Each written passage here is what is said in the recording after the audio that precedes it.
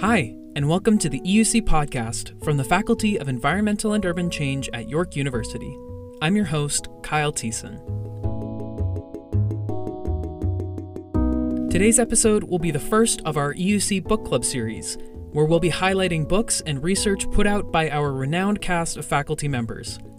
To celebrate World Bee Day, we'll be featuring A Garden for the Rusty-Patched Bumblebee, written by our very own Sheila Kola alongside co-author Lorraine Johnson and featuring illustrations by Anne Sanderson. This book serves as a useful and inspiring guide to the plants and pollinators native to Ontario and the Great Lakes region, helping people to make meaningful changes in protecting and promoting threatened species and habitats.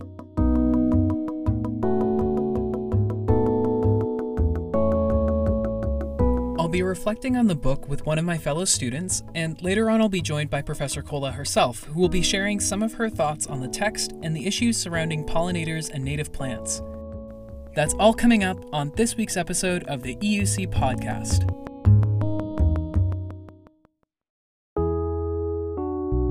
Joining me in the studio today is fellow work study student Sophia Colalilo, who is a fourth-year student in the Environmental Arts and Justice program. Sophia, welcome to the book club. Thanks for having me. Of course, and thank you for coming on. So I know we've both enjoyed the book, and I'd like if we could start off by having you share some of your highlights that you found while you were reading. For sure. One of the things I really loved about this book is that it was written in a way which allows those with little to absolutely no knowledge on plants or gardening to be able to understand how important native plants are to our ecosystems. I also really like that Lorraine Johnson and Sheila Kola emphasized the impacts that native plants and pollinators have on us humans. I also really appreciated that the book's creators have included a lot of useful and beautiful pictures and illustrations, since they express a lot more than just words on their own. Also, since it was written in a way where it's very easy to digest the information, I felt like I wanted to read and learn a lot more about a topic that I really didn't know much about. Yeah, I think it's really helpful that the authors have made this content so accessible for your average reader without a background in entomology or horticulture or even in gardening. And how do you think that this book will change your perspectives going forward, both from the knowledge that you might have gained as well as from the actions that you think you might be able to take given this knowledge? I think that the book really allowed me to see how connected I am to native plants based on all these co-evolved relationships that have been generated for thousands of years all around me. It wasn't something that I had realized before reading this book. The images that are included in the book also helped me to visualize some of the species that will be helpful once I start to plant some of these native plants in this little flower bed I have in my backyard. I felt motivated to do this gardening because, as they talk about in the book, planting these plants both helps pollinators but also helps the fight against climate change. And even though I might just be doing a small little action of planting native plants in my backyard, hopefully all of us that read the book and listen to this podcast can create collective action to make important changes on these issues. All right, well, thank you again for being on the podcast, Sophia. I hope this inspires some of our fellow students to pick up the book and take some action for pollinator species as well. I really hope so too, and thank you so much for having me.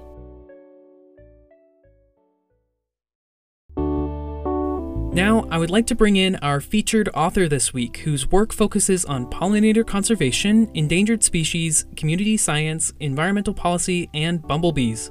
Thank you so much for joining us, Professor. Would you please introduce yourself? So my name is Sheila Kola. I'm associate professor in EUC and a conservation scientist. So I'm curious, to get us started, what were your motivations in writing this book? Yeah, so Lorraine Johnson and I have been friends and colleagues for a number of years, and we've collaborated on different articles and smaller pieces of literature together. That's kind of how we got together. We were trying to think about ways to communicate complexity and nuance and to bring in climate and sort of larger environmental issues into this kind of simple environmental issue of saving the bees that's been, hashtagged and been oversimplified in a lot of ways. So we tried to come together to do something like that. And then Anne Sanderson, who did all of the artwork, we actually went to undergrad together at University of Toronto in our zoology degree. So I love her work and have known her for a long time now. And every time I have anything that, requires art, I always go to Anne. And she was so generous to help us out with this book. And she did so many beautiful drawings, which I think is a lot more effective and interesting to look at. and drawings really do draw people in and make it kind of like a coffee table book too that you can flip through. Yeah, it's great to hear that you've been able to work with your colleagues for such a long time, and I love the illustrations that Anne Sanderson has done here. And you mentioned that there's been a bit of an oversimplification of many of these ideas around pollinators, especially with the ways that the Save the Bees campaign has been going around social media. Would you mind laying out a couple of these issues, which, of course, in reality are very complex, and maybe add some points of nuance for us? Yeah, so just for example, with one of the EUC PhD students, Nissa Tripp, we did a survey of 2,000 Canadians to understand what they know about bees.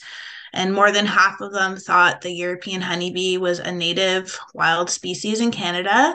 More than 85% believe that pesticides and the loss of flowers were the main threats to bees, which is what you hear in the news all the time. And it's true that pesticides are not doing bees any favors, but that's actually more of an issue to the honeybee industry because honeybees are brought into degraded agricultural landscapes, so they get exposed to a lot more pesticides than the native bees do.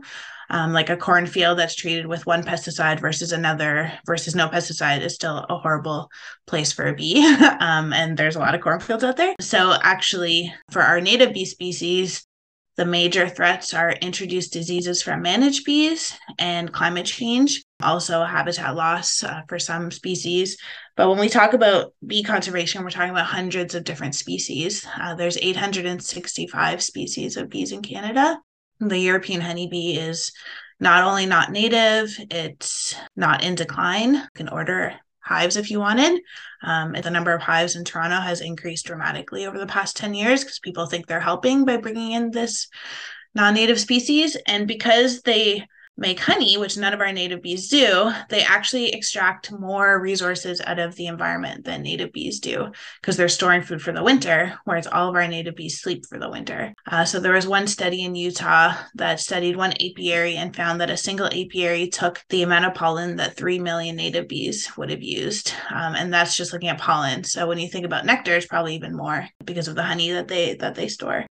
So they're taking huge amounts of nectar and pollen out of our landscapes, especially in cities where there's so few flowers and so little green space. So the potential for them to have an impact is quite large.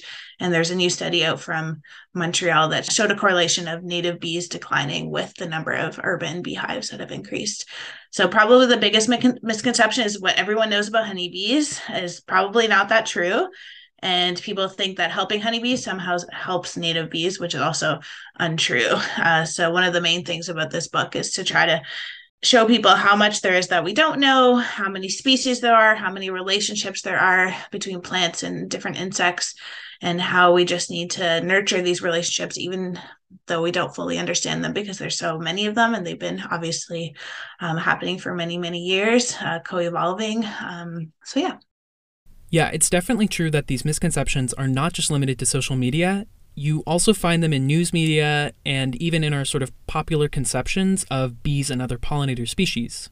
And certainly one thing that floats around, which you and your co-author bring up in the book, is the idea of insects as simply being pests to be controlled or eliminated. How do you think these sorts of ideas come about, and what can we do to reframe these pollinator insects? Yeah, I mean, I thought those annoying yellow jacket wasps, which are also invasive species that go after your hamburger when you're, at a picnic, were bees until I was in my 20s.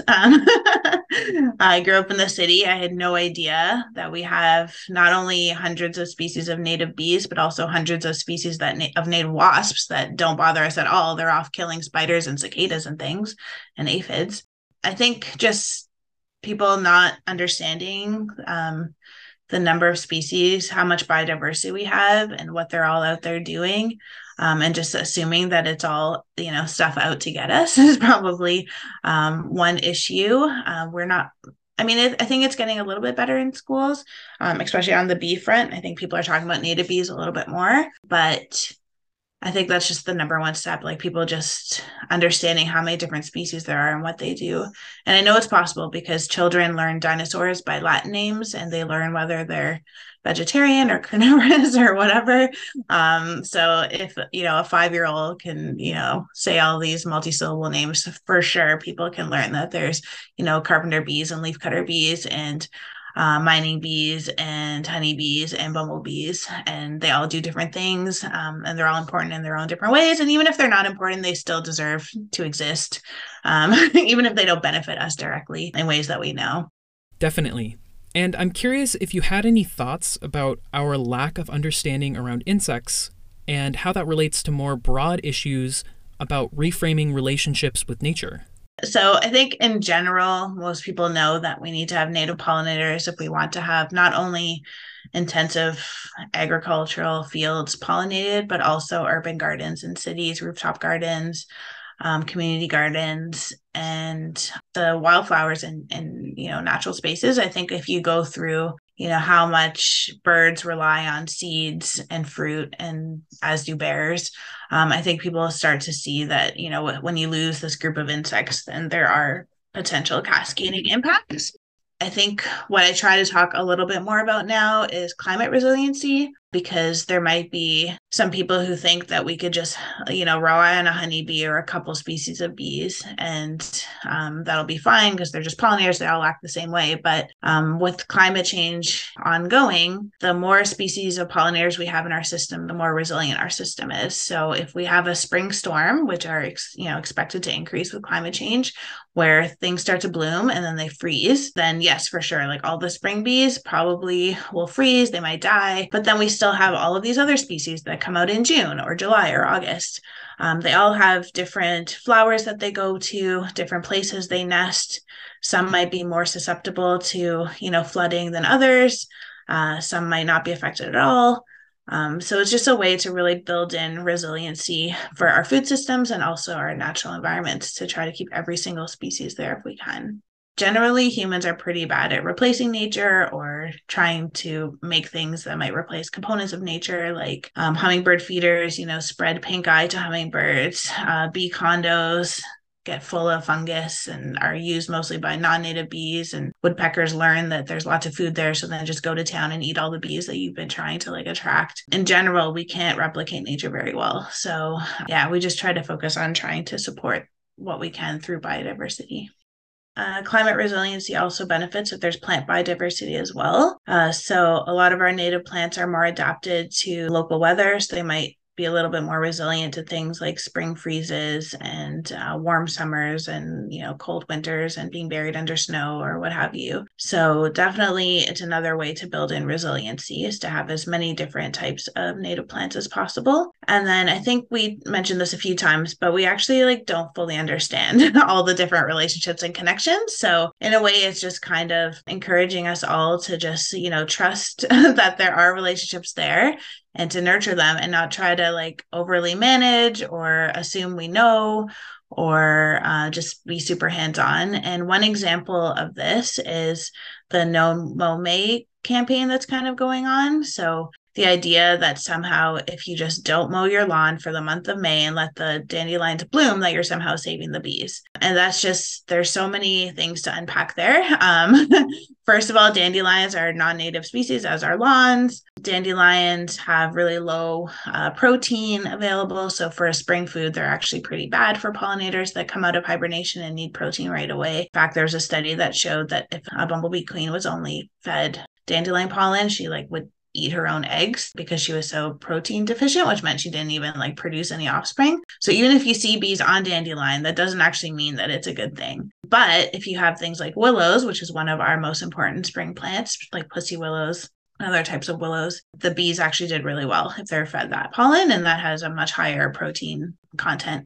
In addition, dandelions have something called allelopathic pollen, which means if a pollinator takes their pollen and puts them on another native plant, it disrupts that plant's ability to get pollinated and to be successful. So there's things happening at this molecular level that most people will not be able to observe. So we just kind of have to just trust that by tending and nurturing these relationships between native plants and native insects, that we're going to somehow be contributing to, the sustainability of this area. Yeah, that makes a lot of sense. And a lot of us do want to make an impact on these issues, though perhaps hummingbird feeders and bee condos might not be the most effective ways to do so. But you do highlight a number of habitats that people can help create, which people can see through the visuals and descriptions in your book. And I'm curious, for those who have limited access to green space, for example, condo residents or people in shared accommodations, they may feel that they are unable to create new pollinator habitats because of their space constraints. What suggestions do you have for folks in that situation who want to get involved?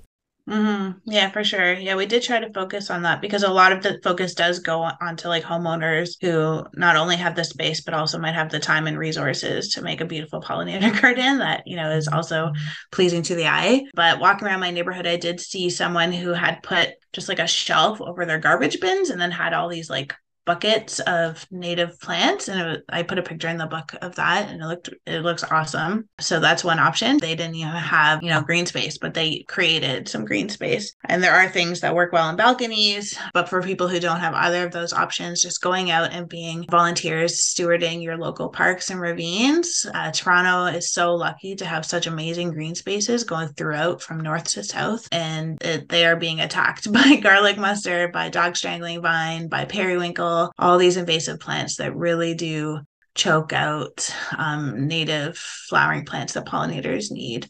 So even just spending a few hours every season, like pulling some of that from High Park or from, Taylor Creek or wherever else is so helpful. And then the other thing that anyone can do is participate in our community science programs like Bumblebee Watch or iNaturalist, because we actually do use that data to help us figure out where rare species are, endangered species, where, figure out which threats are hurting different species based on the photos that we get. So anyone can help us collect data, and that's a really useful way to help as well.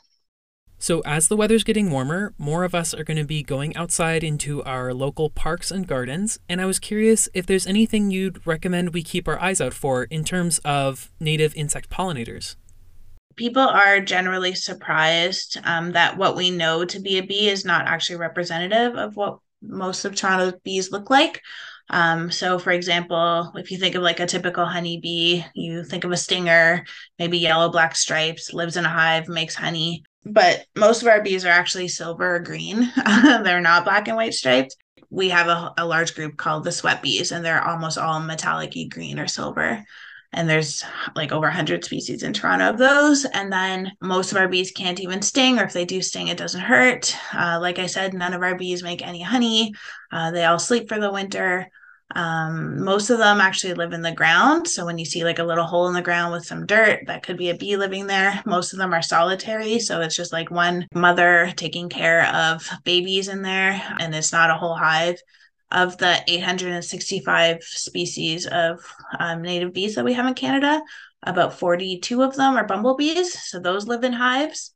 Much smaller than honeybees. We're talking about maybe 100, 200 individuals as compared to 10,000 to 60,000 honeybees in a hive. But that means there's over 800 species of bees that don't live in hives at all. They're just solitary. So those either mostly live in the ground, but sometimes they also live inside stems. So if you open like a raspberry stem or teasel or some other kind of large pithy plant, you'll sometimes find bees nesting in them. So that's why we also tell people to try to keep things a bit messy, because bees nest in dead stems from last year. So if you're too eager to clean up everything that's dead in a location, you're probably throwing out baby bees that are sleeping inside stems. Yeah, that's really good information. It's definitely easy to associate the process of creating new garden space or habitat with supposedly cleaning up the old dead foliage. But those decaying plants, as you said, serve vital functions in their habitats. Now, do you have any recommendations as far as which plants are great places to start when building up new habitat? Things like echinacea, woodland sunflower, anything in the mint families, rose families, like they're pretty easy to grow. And if someone still wants to have lawn, and I understand that people want to have lawns, I'm not here to vilify lawns because I have kids and it's nice for them to have, somewhere outside to play, right? Planting like a single serviceberry tree or like a single blossoming fruit tree is, adding a lot of flowers to a landscape. Like when that tree blooms, like there's hundreds of flowers on there. Even if it just means planting a single tree or like a few shrubs along the edges of your lawn, like I think that's really beneficial as well.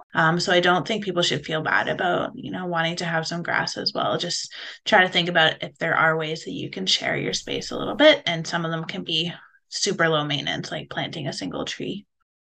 That's good to hear because, yeah, it can be intimidating to start these sorts of projects. So knowing that there are a range of possible interventions is really helpful. Are there any plants or pollinators that you think need particular attention right now? For the bumblebees, which is what I kind of focus on, what they need in particular are things that bloom early in the spring and then late into the fall. So goldenrod has a really bad rap because it blooms at the same time as ragweed in August.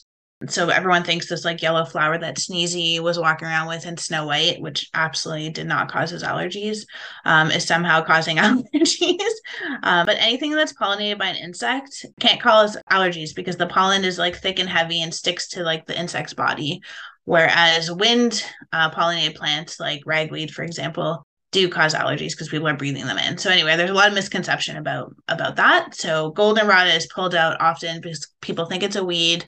People think that it causes allergies, but it's actually in the fall one of the most important plants for not only bees to stock up before like their fat reserves before they hibernate, but also monarch butterflies before they start flying over the Great Lakes. So yeah, just really thinking about having those food sources that are first thing when insects come out of hibernation, and then the food sources that are there like September, October before they go into hibernation. I think those are kind of often forgotten about. I guess they're called shoulder seasons because everyone thinks about, June, July, August as when to have their pollinator garden. But in terms of starvation, the critical periods are actually on either sides of those months. Yeah, oftentimes we're thinking about pollinators only in the summer, but it's good to be reminded that they need food and habitat beyond those months from June to August. So as people are preparing to start planting, I was wondering if you could share some of the more accessible ways for people to get the plants needed for their new habitats. Yeah, if people go into like the Toronto Gardeners Facebook group or Project Swallowtail, there's a ton of like seed swaps that happen and like plant sales that are just like community members who just do it out of passion. It's not like they have a business. I do find Urban Harvest as well is a Toronto grower, and they have pretty reasonable like packs of seeds. So if you start things from seed, things are obviously more affordable than buying them when they're more grown. But yeah, I'd say just getting involved with local groups like that and just showing up. And as you start even volunteering in community gardens, or like I live in Danforth East and there's Access Alliance there that has an amazing rooftop garden that you can volunteer in, then you start just like collecting people's like extra stuff. People will have, some extra seedlings of this that they can't fit in their garden. And yeah, so I think there's a lot of opportunity there. You just have to kind of get connected into your local growing groups. But people are generally pretty generous, and I think it'll become easier to find as time goes on. And finally, what are some of the ways that people can extend their knowledge around these sorts of issues further? Are there any courses that you might recommend from the faculty for people who are interested? I teach ecosystem services, which is a third-year course, and then also protected areas management in Las Nubes. Las Nubes is a pretty amazing place to learn more about insects because they have all sorts of different things there. Ontario is too, but Las Nubes is particularly fun. Using different apps like iNaturalist and Seek and going on Bumblebee Watch, which is a website, you get to learn what you have around you a little bit more easily. A lot of them use like AI now to help you kind of identify. I also helped write a book called The Bees of Toronto, which is a free PDF if you just Google that. And it has pictures of all the different bees that we have here in Toronto. So that's another resource that people can use. Well, Professor, thank you so much for coming on the podcast today, and it's been great to hear from you. Thanks for having me, and I hope you enjoy habitat gardening and learning more about your local bees. And our listeners can find A Garden for the Rusty-Patched Bumblebee from booksellers online or through the York University Library System.